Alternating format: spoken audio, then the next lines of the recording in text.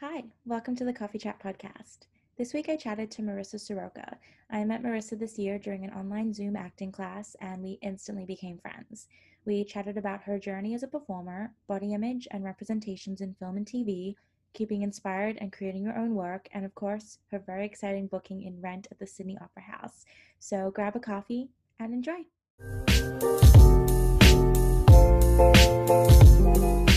Okay, perfect. We're just going to start. It's a casual conversation. Okay. Oh, Yeah. no pressure. Hi. Welcome to the Coffee Chat podcast. Woohoo! I was nearly going to have a vodka, but I didn't. You should. Well, I don't drink coffee, so. Oh, well, maybe it's now the sorry. vodka chat. Also, you're it's nighttime for you, so. This is true. I probably need one at this point in time. Thanks for coming on. Why don't you just introduce yourself to everyone? Who are you? So people know. Hi. Oh, this is weird. I'm Marissa Soroka. I am I prefer answering questions, not just who are you. I'm a singer, songwriter, actor, live captioner. I do some coaching. So I do a lot of things, but I think all artists do a shit ton of things. Oh yeah. Yeah. So that is kind of me in a nutshell at the moment. Great. And that's it. All right. Bye. Full stop. Bye. Bye. No, I love that. Did you start in singing because to everyone listening, I met you this year, literally. Actually 2 months ago, probably. Yeah. Yeah. Literally 2 months ago. And look at us now. We're just friends already. I know. Literally. It's so stunning. Nadia would be so proud, by the way. Yeah. She probably doesn't listen to podcasts, but if she did, but she did. She would love it. Anyway, and yeah, so I know that I met you in an acting class, but did you started singing, or did you start what's the deal? Yeah, I was always a singer from when I was a kid. My first memory was singing on our back deck, which was being Dad was doing renovations on the house, but at this point it was just a big back deck, singing to the dog next door, a Billy Ocean tune. So that's my earliest memory. Yeah. Apart from feeding my sister mud in the backyard. Well, so yeah. We all did. Yeah, and then I guess loving R&B especially, that kind of naturally puts one onto musical theatre because of all the drama and the angst. I guess true. Obviously stylistically they're different, but there's still the drama and the angst and the dramatics of it and the difficulty of it, I guess. And so I guess it's only so I had done some work in musical theatre, but kind of had never really done any specific acting training. So over the past few years, I decided to stop being scared of that and do it. Yeah. So and that's been so cool. So I've actually mainly done those acting classes for really screen, I guess, which is funny because I haven't really had much experience in that apart from extra work. But it's really, I think it's really cool for theatre training as well because I just think it is. Yeah. No, it's amazing. Not that I really know anything, but I just like it. Yeah. But I do it anyway, so screw you all. Because you did. So did you go? You went into musical theatre, right, in Australia, or was that? How's that for you? Let's talk about that. Well, so a lot of stuff has come up recently. That I've had realizations around the Rock Guest Endowment in Australia. So if you're not listening from Australia, just give that a little Google. And I guess so I was so supported. I was, obviously as a kid, like, you know, I had talent, but I feel like, you know, there's probably a lot of kids are told that they have talent, whatever. But I was also like a very determined, worked hard, like that was my one track blinkered mind kind of thing. And I had so much support from my teachers and things like that. When it started, and you know, I went to a performing arts high school, but I lived in like, at that time it was kind of called like a disadvantaged area, I guess. So like my dad was an immigrant from the Philippines, and my mom also kind of grew up in poverty as well. So there wasn't, you know, so there wasn't any generational like stability or financial kind of support there for us at that point, which, you know, obviously I noticed going up in school and whatever, but like they worked really hard to like allow us to have lessons and do those things that we were really passionate about. But obviously there was like a limit to that comparatively to like friends and stuff like that. So you know, it was kind of a option of choice, like is it going to be singing, or is it going to be dancing, is it going to be this, or is it going to be that? So and then I guess so I was supported a lot through school, and of course there's like I guess there's a way to be involved in a lot of things without it necessarily coming out of your pocket financially. But then once it was time for that to be over, and I did something called the Talent Development Project, which is through the Department of Education in New South Wales, and I had some a bittersweet moments around those times, and I think that was probably the first time that I was actively discouraged by like mentor teacher type people to do certain things because of how I look, essentially, whether that was race or whether that was like the rest, you know, body, you know, whatever. And so I remember thinking, okay, well, school's about to end. What am I doing with my life? And thinking about acting school, but of course, like, you know, costs to just audition at the time, costs to just audition. And then the thought of like needing to relocate, like, just wasn't an option, you know, at that time. And then, you know, I understand that there's like a lot of families would have financial difficulties, and a lot of students, MT students, would be working their asses off 3 jobs, like when others are pushy, you know. But I guess also then having with the race thing coming into it, like not having really any representation, like 20 years ago when I was at that position, there's, I guess, that kind of given that you would make it or you would have a chance in the industry just wasn't there. So that thing that might still go, oh, fuck it, well, I have no money, but like I can make this happen, just also wasn't really there. And so I revisited the idea like through like my 20s and stuff.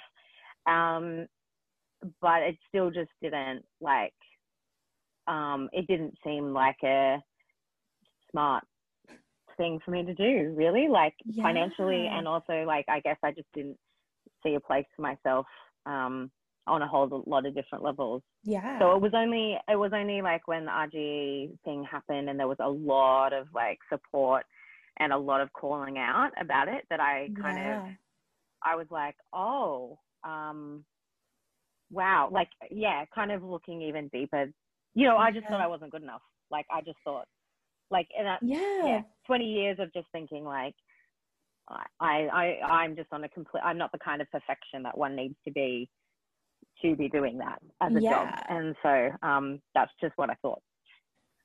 Wow. Because I guess it's, you know, and in because you're the representations that you're seeing in musical theater or even on screen, you're not seeing yourself up there because there's, you know, in all diversity, like race, body type. And so it was that where that came from. It was like, oh well, I'm not seeing someone that kind of looks like me, so that's I'm not worthy. Is that where that was kind of coming from? Yeah, because even over the past 20 years, the people of color who have been within the industry are either like of a certain type, like that. It happens a lot in film, like that mammy kind of type.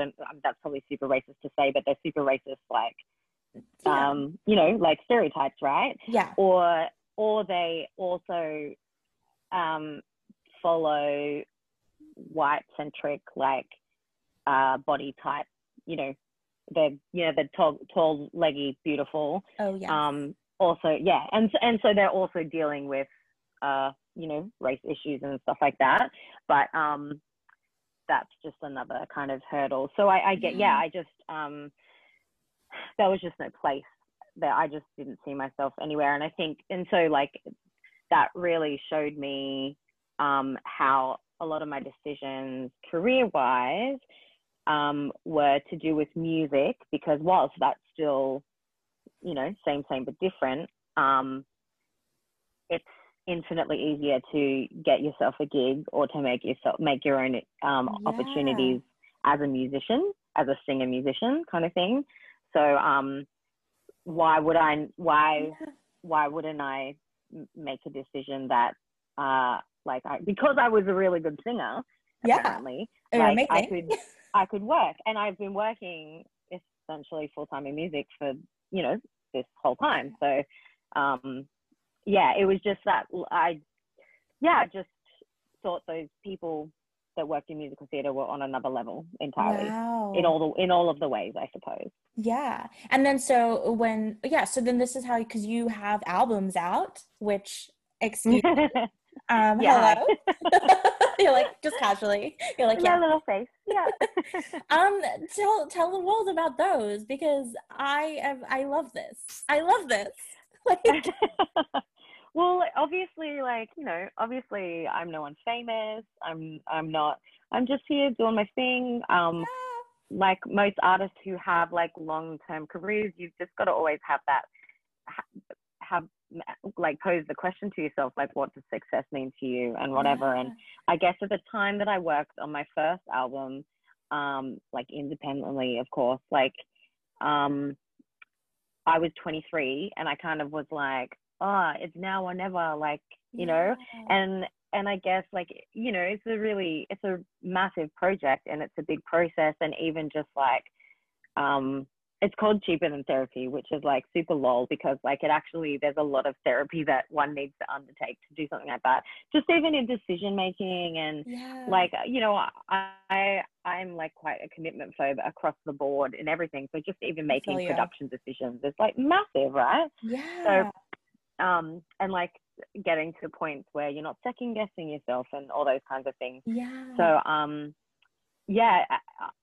I kind of was at the point where because I grew up, because I was like a teenager in the 90s, I thought that it was still big record label stuff then. Like, it wasn't social media wasn't really a thing. That was they were really like the gatekeepers to music, like radio and labels and stuff. So I just thought I would be the next Mariah Carey, and I'd be given a record deal, and that would just happen. That's how it works, right? yeah, right. Didn't realize not how it works. And then and so I got to a point where I was like, 23, so I don't do wow, I'm so old. So I just was like, well, fuck it, I'm gonna make my own my own opportunities, and I don't have a label banging down my door, so how do I do this? And obviously over time, the process of that, well, maybe not the process, but the availability of people having home studios and the distribution, at that point, even just the distribution model was still kept by I don't think even none of that stuff was around then. It was literally just oh my god, you would have the physical copy, or you'd have iTunes, and then all when over the iTunes years, obviously was irrelevant. It was relevant. Yeah. So I kind of I get, yeah, because I think making a commitment to do something massive and spend a lot of money on that, and like you're like, why am I doing this? Like, Yeah. I'm a nobody, whatever. Like, who's gonna buy this? My parents once. And but like, I guess in the end, like, it's a big body of work. I've always got it. I have it at Gig With Me to sell. Like, it sounds impressive. Yeah. Even if I have less than 1,000 Your stuff, listens you on can use Spotify, your whatever. songs on Instagram stories, right? I know. That's amazing. Excuse I me. just found that the other week. It's so cool. Yeah. So yeah, I guess it just becomes a really expensive business card, but like Yeah. I'm just really proud that I pushed through at that time when, like, not in the greatest of mental, like, it was hard, Yeah. So and now I've always got them, and the second one also, so Yeah. and a third one is happening at the moment, slowly. So I just like don't know how the music industry works. So I'm like a total like novice. I'm like an album, how like did you produce that yourself, or like how does that work? Do you like So, well, obviously, like, I had to learn a lot of this stuff too, right? Because like when I started, yeah, it was like so much about the labels and the way that they do things. And you always hear, like, I don't know, you always hear about Taylor Swift, like, jetting off to like some cabin in the woods to write an album and record it in a week. And like, that's fucking cool. But Isn't like, it? that is not how they all work. And it's certainly not when you're like not at that level of That's the financial thing. support. Yeah, I can't just jet away to a private island and go write Yeah, for a totally. month. Yeah, and fly all my friends over to sing choirs in the background. Yeah, so like the first one, like I'd had songs written, and I used a friend of mine who is also a guitarist. His name's Adam Miller, and so he's an incredible guitarist and has a 50 million of his own albums. And so we kind of like co-produced it, and so I had friends play on it, and we recorded a lot of it at his house, actually. Like, we just took over his parents' like lounge room and recorded the drums there, and put like mattresses all around the his like bedroom to like do vocals and stuff. And like, I mean, we were doing that before it was actually a home studio. Makeshift thing was cool. Yeah, I know, right? Yeah, yeah, totally. Back in the day.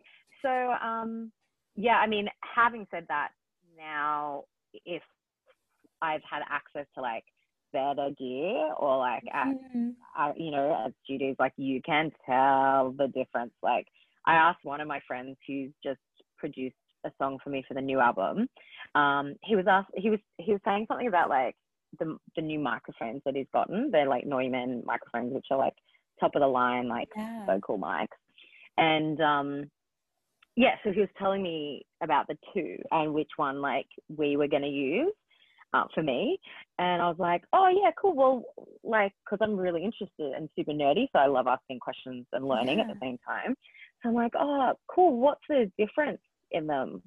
And he's like, oh, about $8,000. So I'm like, okay, cool. Just turn away so I can just walk out with one of these. Awesome.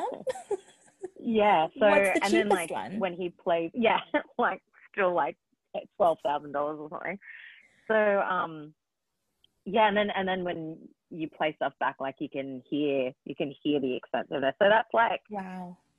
To my knowledge, that's what like you're getting when you're with like a label, the access to their fancy shit and expensive stuff, and that's why they sound expensive.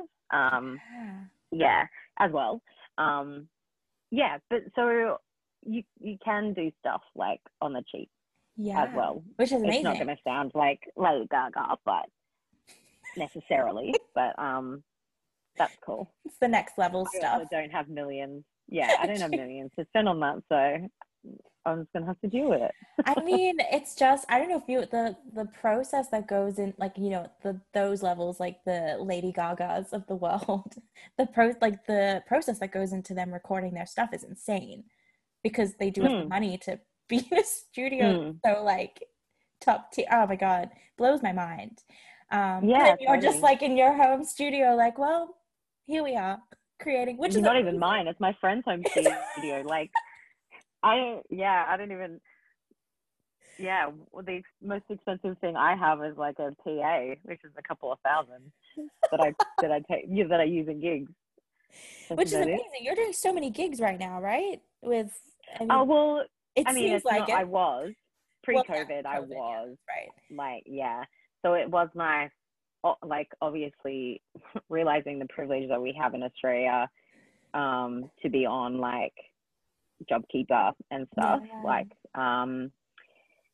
but it was, with that kind of financial support, it was really nice to have, like, a break from doing that many and just Yeah. to kind of reassess what I was doing, and that might not have been like the healthiest thing for me to be doing. Like, just cram as many gigs into a week as I could Yeah. I mean, was that without, just like that was like your bread and butter? Was that how you were just supporting yourself? yeah, Yeah. that's Wow. my night day job. Yeah, totally. Wow. And that's been a long time, with Yeah. some breaks in between when I've been overseas and stuff. But it kind of it just runs on autopilot, like, you just Yeah. have the dates just get filled and you just do them You're and you like, don't all really right. think about it.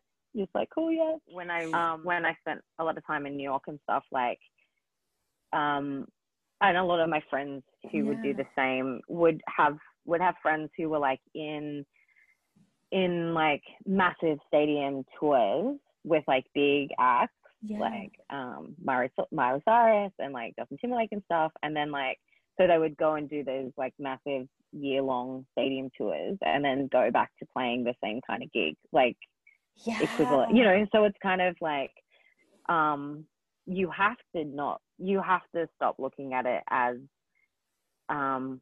like a hierarchy of goodness, I guess, what Yeah. job wise. Otherwise, like, it drives you crazy. And I think that's why a lot of people stop it, like, Yeah. get over it pretty quickly, because if I think if people don't find the fame or the whatever, then it can easily feel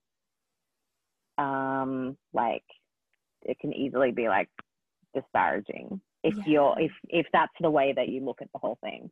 Yeah. I mean, it's no different in acting either, right? Oh, Like, if it's the you're, same. yeah, Yeah. You know, yeah, the paid jobs, to be in a set and stuff is, far in between. And yeah, you can book a gig on a TV show and then, it's like that what's after that? You don't know. So yes, exactly, yeah, yeah. it's the And same. so, like, you could, and I just, like, even people who are massive, even like Adele or whatever, like, Yeah. I would notice, like, she'd release an album, go on a stadium tour for a couple of years, and then obviously the woman would need a fucking break, right? And then, so, like, but soon enough, like, if they weren't like continuously Yeah. releasing, people would be like, oh, what happened to Adele? Like, what happened to this person? What happened to that person? And Yeah.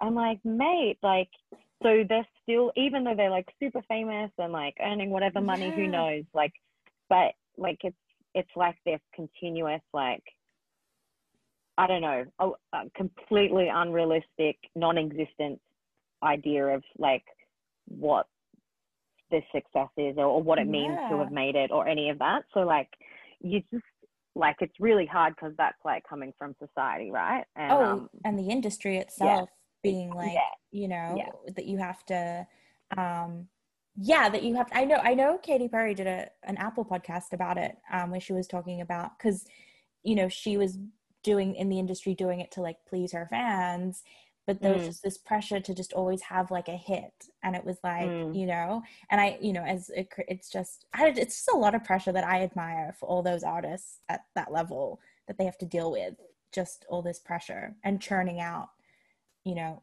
music and being creative all the time. It's insane. Yeah, I mean, who knows, like, they probably have, if they're not independent, they probably Mm, have like a better support system in terms of like, you would um have the to. money, the accessibility to Yeah. be able to do that. But then there's obviously, like, yeah, that they're just meeting KPIs like a Yeah, sales assistant, man. Like, fuck. Like, it's not healthy and it's not like safe either. So, yeah. It's the yeah, same in the film there's a lot of industry, yeah. problems. Um, Oh, yeah, in totally. terms of like All of the art. every single one, like, you know, films have to meet a box office sale or be a hit. And it's like, then it's no longer about the craft and the enjoyment of it. It's, is this project going to hit the, you know, 1 million or whatever? Yeah.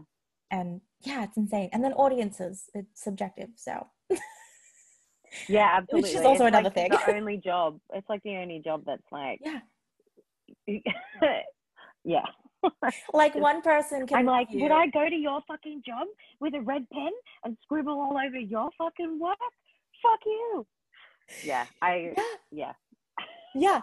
It's so like, I think it's so funny when people write reviews about like films, and sure, like I've seen films that I'm like, oh, I really didn't like that, but I'm never like, I feel the need to write a review about it and slander it. I'm like, you know what, at the end of the day, they got a gig and they were doing what they loved. Like, cool, that's awesome, let's appreciate. But yeah, I just, and it's sure in the music industry as well, you know, people slander or don't like certain styles of. Yeah, I think you can find something good in everything, right? Yeah. Like, and obviously there's things that need to be critiqued, like, of course, you know, like, yes, but I used to actually, so I used to work I ended up doing a communications degree. That's another long story, but I ended up working in magazines for a little while, like way back, and I was writing reviews for Sane magazine, which used to be at Sanity Store, like way back. Oh my God, like, yes! like, yeah, yes. Yeah. And so I think mine were very different, because I'd be like, I can't write anything. So they'd be so upbeat, and even if it was the shittest album I'd ever heard, like it would be like, you know, oh, the cover art's beautiful. Just something, I don't know. Oh my God. I just couldn't write anything. And I'm like, who are you to fucking write shit about somebody's art? Like, fuck, you know, like. Yeah.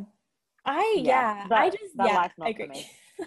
Yeah, I don't think I could even like be a movie review or something, because I find the good in everything. I'm just like, yeah, I could watch a really bad film and still go, no, I think it had something. There was something in it. Yeah, like, you know, you look at why you don't like it. Well, you know, you like, you go inwards. Or there's some, like, I don't know. There's always something, and maybe that's also because being an artist first, like, I don't like to hear the bad things. This is also true.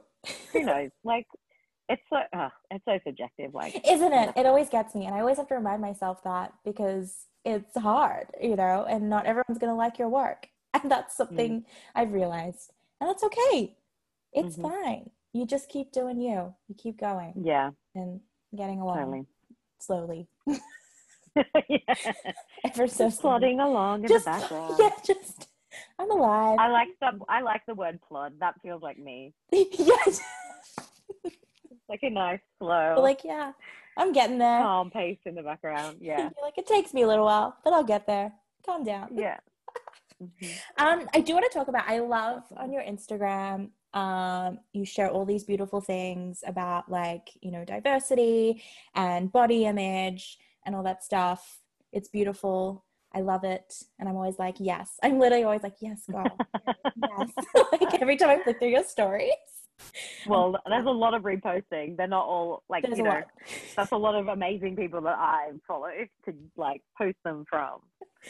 Which is great. But yeah, what's been, because I had a conversation with a friend the other day about more like, let's talk about like body image, and because I literally said to a friend, it was yesterday, I was like, I am so sick of seeing skinny people having sex on my screen.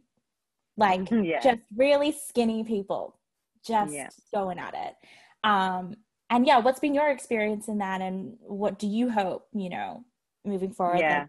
What's your take on that? Well, okay, where do we start this?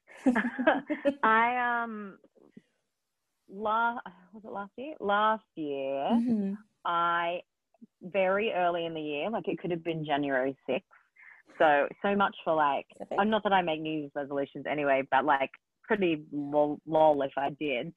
But like around about that time, I bruised a rib, and it was super painful Oh for a yeah. long time. And I was doing like your, not CrossFit, but like your functional training, like Mm-hmm. hectic lifting, high intensity stuff. And like I liked it, but also I didn't, I guess. I was starting not to. Mm-hmm. Anyway, so with the bruised rib, like I just kind of like, it forced me to like step back because I couldn't really, Yeah. yeah, it was hard for me to do anything. And it kind of made me realize how like just so many thoughts were happening around exercise, because Yeah. like I'd exercised pretty hectically since I was allowed into a gym when I Yeah. already identified like that I was fat and whatever. And, you know, as a normal person, like as a regular person just living life, like Yeah. I don't think I was ever really fat. As an entertainment person, definitely fat, Yes. and definitely had been told that a lot as a child and as a teenager. Yeah. Um, so like I guess realizing that just, yeah, my history of like disordered eating and exercise. And so I I think also because I was hurt and injured, like I spent a Yeah. lot more time online. And it was actually, funnily enough, because Instagram can be completely terrible for Oh body image yeah. stuff as well. But I just like came across, probably just seeing friends repost stuff too. Just came across some people who were better at body image things, and I Yeah. started following them, and then just started like for going digging more into that deep dive, Yeah. and learning words like body neutrality and like intuitive eating and anti-diet culture and all that, and learning more that way, and just really kind of just learning a lot of, to unlearn what I had known and how I was fat phobic myself and internalized it and Yeah. all of that kind of thing. Yeah, and so I ended up seeing, I like like, you know, I, like most artists and like probably most people, Yeah. like I have had issues with mental health and stuff through my life, and just kind of realizing things like, and trigger alert, I think, but realizing things like if I'd had suicidal ideation, Mm-hmm. it actually would be around like how I looked, Yeah. and not even that there was a shitty circumstance or whatever. Like there was so much around like, you know, if this is my life and I have to not eat all day and I have to like exercise Yeah. for 3 hours a day, like what's the point, kind of thing. So just kind of going like, whoa, that's not normal. Even though we're meant to, even though as part of diet culture, like we're meant to think that that's healthy, and like it really Yeah. wasn't. And so seeing how much of that fed into like my mental health and stuff, and learning more about anti-diet culture, and then curating my Instagram to follow better people for my mind and my body, Yes. and getting rid of the ones that made me feel like shit. Yeah, and so that was like kind of, you know, that's a bit of a slow process as you're like Yeah. learning all these things and unlearning all these things. And I started seeing an anti-diet dietitian Oh who's wow. been incredible. Yeah, and kind of going down the intuitive eating road, and yeah, so it's just been really it's a lot to unlearn, and it's a lot Yeah, for to sure. yeah, to think about how you thought about all of those things and yourself and other people, like because Yeah. that, you know, naturally. Yeah. And then I also feel a lot of sadness because of realizing, you know, like I probably all, you know, like most people, or most women, like I probably would have always fallen down into those negative, you know, self-image things. Yeah, but once again, as a kid, even as a kid, like and the representation around the 90s and whatever, like I knew that to do what I wanted and to do what I thought I was put on this earth to do, like I would need to look a certain way, and I really fucking did not. So like that was already internalized from like a child. And then, you know, and so of course, like, that makes eating disorders, and that makes you train for 3 hours a day when you're not an athlete. Like, that's like, that is insane. Like, that's crazy. So, it's, I love seeing like the fat activists, and they're like, of all different ages too, but especially the younger ones. And I'm just like, oh, this is amazing. Like, this is so incredible that there's a space, you know, like if that was around 20 years ago, like our lives would be so much different, and my life would be so much different. And also I think even going further, like into the like, I mean, I think we all know that diet culture is like extremely misogynist. Oh my gosh, misogynistic. Duh.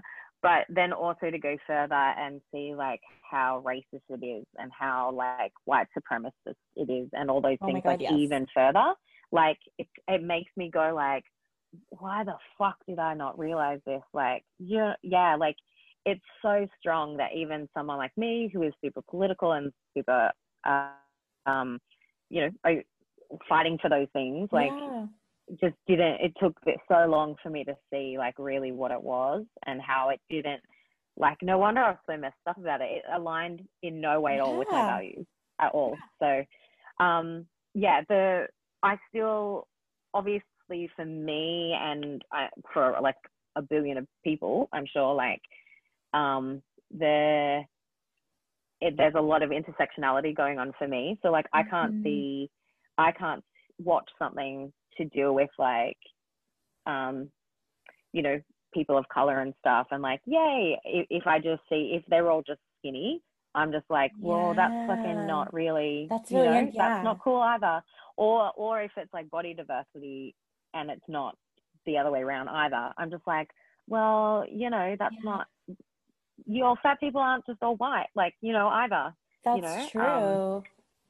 So it's, and then, you know, there's so much online about like, you know, fat phobia being like a huge thing anyway, but then of course fat phobia for Black women or women of color, and their voices and stuff being censored is like a massive deal too. So it's always I just want to see diversity of all the kinds, and then, you know, like neurodiversity and like you know, disabilities and things like that. Like, why would we not want to see that? I agree. That sounds awesome. And I think like even it is awesome. Like, I want to see it on my screens, and it's slowly definitely happening. But also another aspect of that, which I was thinking about this week, which was a bit of a revelation, was even though we do have those representations on screen, it's always still like a stereotype. Like, if it is a bigger woman on screen, their storyline is always, it's kind of always like, oh my god, wow, she's so brave for just embracing her curves. And it's like, yes, but like, why does the story have to be particularly about that? Like, can it just be like, she is a woman and she is who she is? Yes. And like, you know, even I find like queer storylines nowadays, everything about the coming out storyline, and I'm like, you know, we get it. It's so great to have a coming out story, it's beautiful, but also why not just have, like, you know, it's like heterosexual couples living. Exactly, like having just that, it grinds my gears. It's something I'm very like so and I think, well, you can, it's obvious, you know, like you watch it and you can feel, and look, I don't know exactly because I haven't done the research, but I feel like you can tell the difference when it's something performative like that, Mm. or whether there's like a writer or a director or whatever of like a minority group or of like marginalized people, because it's just something about the treatment of it that feels different. And I'll notice too, if I'm watching something and then my brain goes like, "Ooh, there's no white people in this," or like, or I'll just go, "Oh, I didn't even notice that they were in a wheelchair," or whatever. Like, and there's something different. And I think there has to be something of that, like not only in the writing but in the creative team as well, that foster like that kind of just a shift in how we feel about it as the writer. Because like it's been a while since I watched it now, but like when Mindy Kaling's they just won heaps of Emmys or People's Choice or whatever. Yes. Yeah. Like there was so much about that I was like, oh, I love this. And the casting was like diverse, but it wasn't like, oh yeah, this chick has like an Asian friend and like a bi friend and like this is tick. Like it just felt really normal and natural. And honestly, like that is probably what high schools look like now. Like, oh my God, yes. Yeah. I mean, they were all too skinny for my liking, but that's okay. Like, we're getting there. Yeah. Yeah, no, it was just, it's definitely in like, just a lot of the stuff I was watching, and there's the couples, and it's like they're always just the girls they're always just perfectly skinny, and I was like, can't relate to that scene because I'm like, well, okay, it's beautiful, they're stunning, or even like if they are, let's say, curvy, because that's how it's described, it's a certain type of curvy. It's not like it's not the kind of fat that I am when I'm fat. Like, it's not. Yeah, it's an acceptable type of fat too. So that's on a whole nother, like there's just so many layers to this. That's like, oh, it's true. Okay, so obviously, we're gonna talk about your little announcement, and we'll see what happens with. Okay. Like with anyone listening, if this is still in here, it's happened. But if it's not, then they won't know. Would you just like to announce to the world what project? Yes, I'm being cast in Rent at the Opera House. Woo! So it will be my first like professional musical theatre show in Sydney. That's amazing. Elsewhere, no problem. But Sydney is tough to crack if you're a nobody. So yeah, it's this is amazing. Yeah, it's amazing, and it's like a lot of thinking about all of those things, and like and really like, and just like reflecting on all of that and what this means to me and stuff. Yeah. Oh, I'm so excited. I know. Yeah, I'm really excited to get started. It's amazing. What's your role again? I am ensemble, but I do have, I don't think it's a secret. Like, I'm talking about it. I'm like, I get the incredible Seasons of Love solo, which to me is like the whole point of the whole show. So like, let's just say I have the lead. Yeah. Who? The only ensemble member who will ever walk around going, I have the lead song, guys. I've got the most important part of the show. Sorry, everyone. I'm a big deal here. So, sorry. I'll be doing all the press. Hot billing. Yeah. Just stay home. It's fine. Yeah, I got you. When do you open?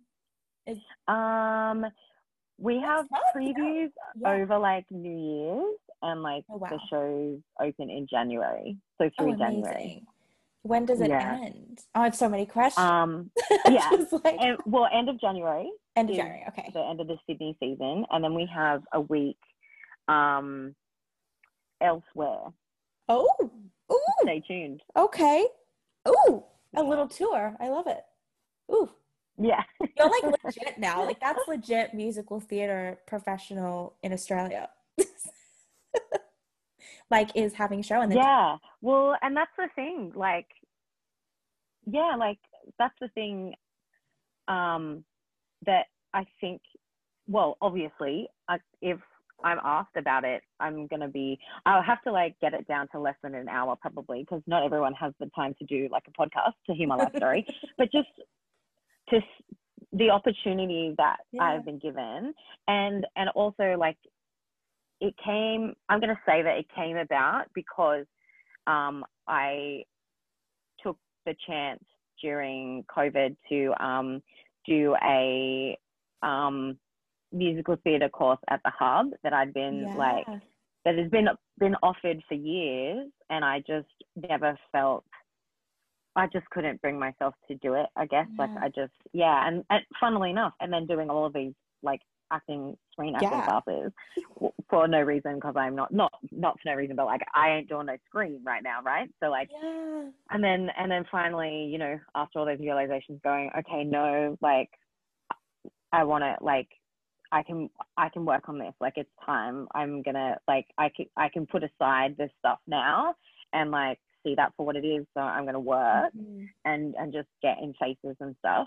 And then so I did this class with Sean Rennie at the Hub, and a couple of weeks in, after getting really great feedback and obviously like also constructive, you know, feedback, like he announced that he was directing and you know, extended the casting brief to everyone in the class, which I would not have found out about because I'm not represented. I don't have an agent.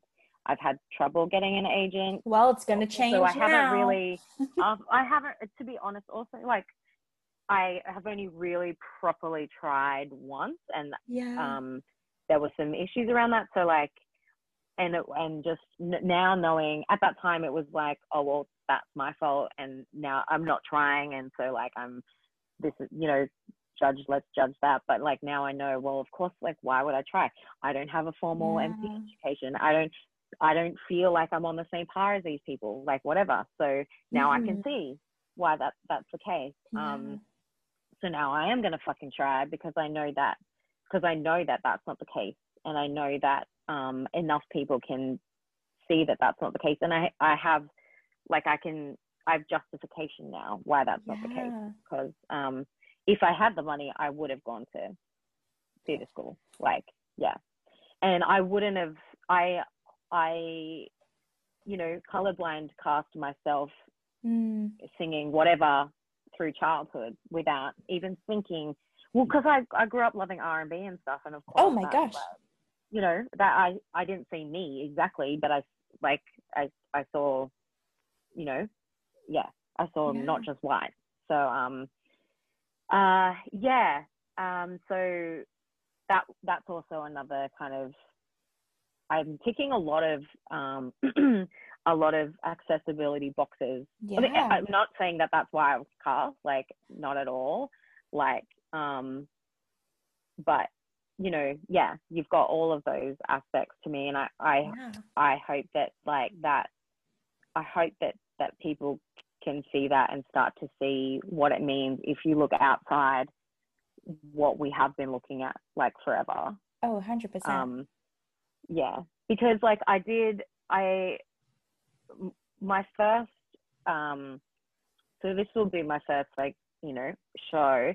I did work professionally on a new work in development, which actually, and you know, I got the job because my friends wrote it. And I'd actually done a lot of the demos for them, and I've worked with them a lot of times for friends. So like when a particular character of color needed to be cast, they asked me to do it, and you know, I was a bit terrified knowing that I was going in with other actors who were like constantly in the main stage shows and stuff like that. So to me, that was me going in with all of these people who are at a completely different level, you know, and then to get there and have them be like, super supportive, and for them just to feel like my peers was like, and that was like Chloe Zool, like Erickson, like Pippa Grandison, like Philip Lowe, like all of these people who were continuously working in the industry, and were just like beautiful to work with. And I was just like, oh, like I'm like them, except I didn't go to theatre school, like you know. And so that was like 3 years ago, and that really boosted my spirits a bit, and kind of helped in this whole like how not seeing that as far removed as I thought it was, like, in my mind. But and now like it's amazing.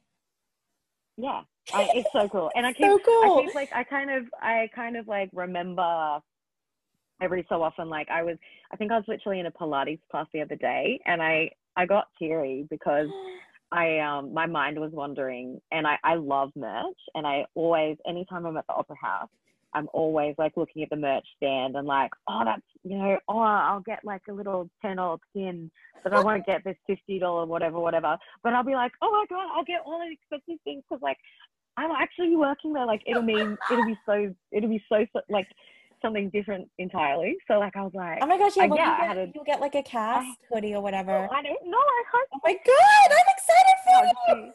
Yeah. So it's just like, I was just having a tear because I'm like, wow, I'll be shopping for merch, but like I'll be actually working here. Like, so just it kind of keeps popping into my mind, and like amazing, reminding me. The merch is what gets you. You're like, I know. I'm such a loser like that. Straight to the merch. Love it. Just fun. I'm gonna ask you some fun questions, and let's see. Okay, no pressure. Get ready. Yeah. Okay. What do you first notice about someone when you meet them? If they're like focused on you, or if they want to be talking to someone else. Interesting. Is that just through like a look, or just like attention, or just a vibe? Energy. Yeah. Well, I mean, obviously sometimes the look as well. You can tell. Plus, I'm really short, so I can see if people are like looking over, not even my shoulder, like over my head, like looking for someone better. Like it's like the glazed over eyes as well. Yeah, and then you also kind of go like, wow, in some circles, I'm the one that like is being looked for. So this is really interesting when you're in a different circle, and like people think, people don't rate you as an anybody. So it's really interesting. Interesting. Oh, I like that. Okay, what you're at brunch, what do you order? Scrambled eggs. Ooh, yum. Wait, just scrambled eggs, or? It's like I need the whole meal. Probably depends on how hungry. I always find I have trouble ordering breakfast because I find it's like way too big, and then I'm not hungry until like 3 o'clock. Like that's a problem. I don't. Okay. Yeah. Well, no, because like you need to eat, but like if you don't feel anyway. But I feel like scrambled eggs is the mark of like a good. It's very good chef or not, because it's really difficult to like, and you can compare, like, this is true. It's easily comparable as to like what you like. What's your favorite type of scrambled egg?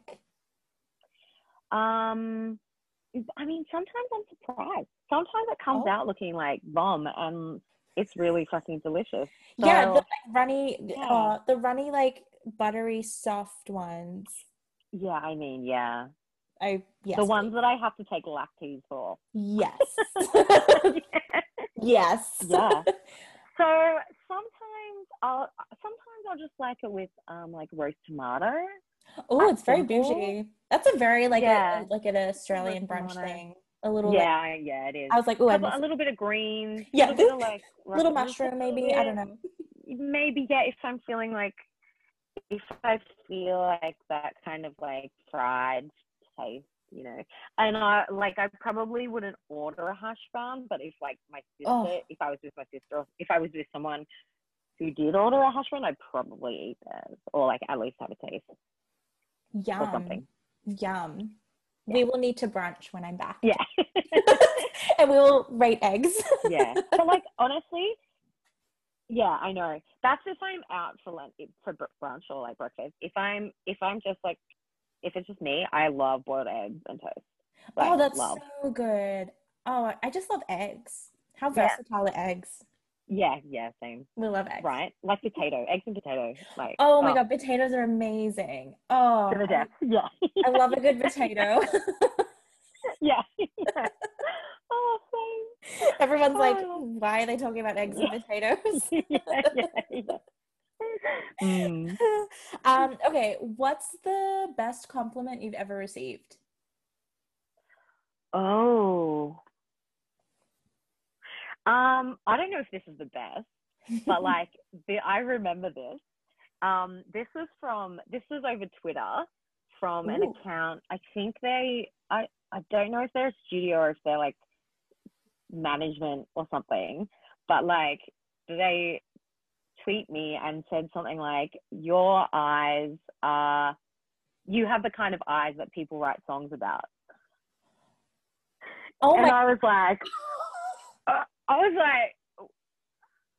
on my door right now, please. Oh my God, that's so beautiful. Yeah, beautiful, but also very sexy. Like, I don't know. So, What did you say back? Did you yeah, respond? I don't know. I think I just retweeted and like took a screenshot and fucking framed it on my wall. So, You're like, and here it is now. yeah, yeah. I'm just remembering it. I don't even remember. I was probably just like shell shocked, but that was that's Wow. one of those like sweep you off your feet over Twitter. That's like beautiful. It's Like giving me chills moments. a little bit. Yeah.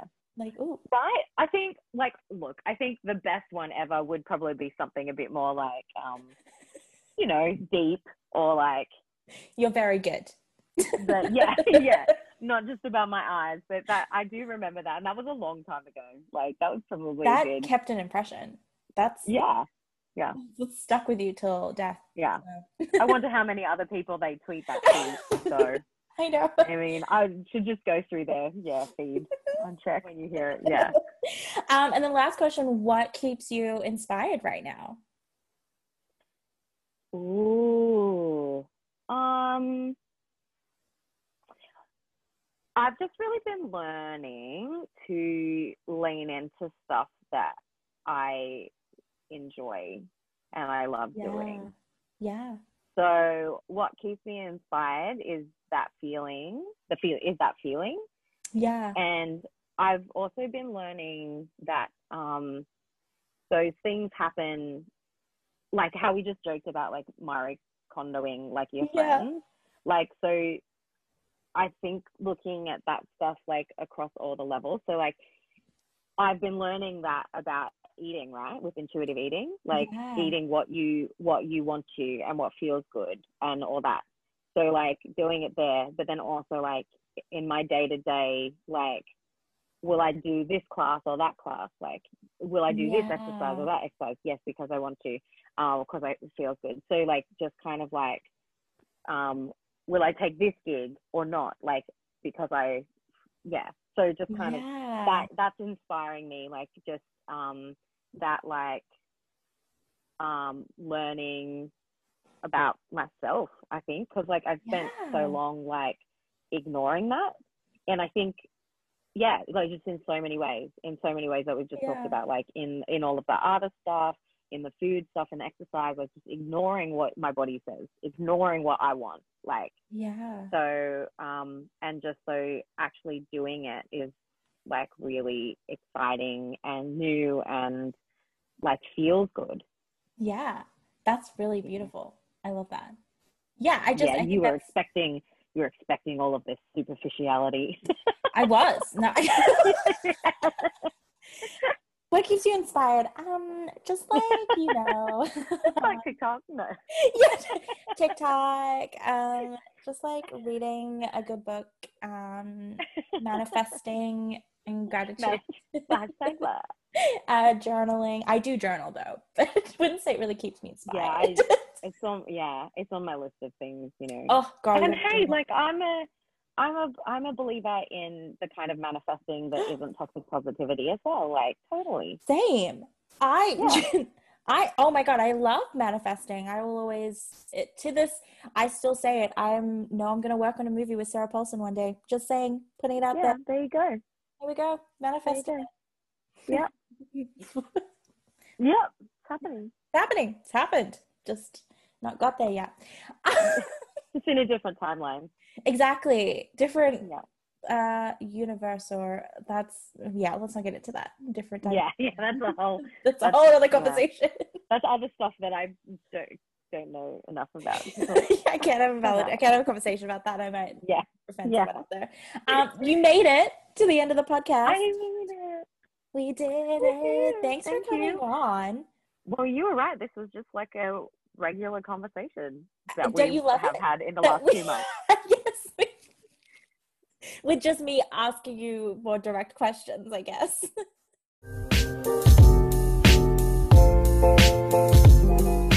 Thanks for listening to the Coffee Chat podcast. Feel free to follow on Instagram at coffeechat.podcast and share the love. You're awesome, and I hope you have a great day, night, or afternoon wherever you are, and I'll see you in the next episode.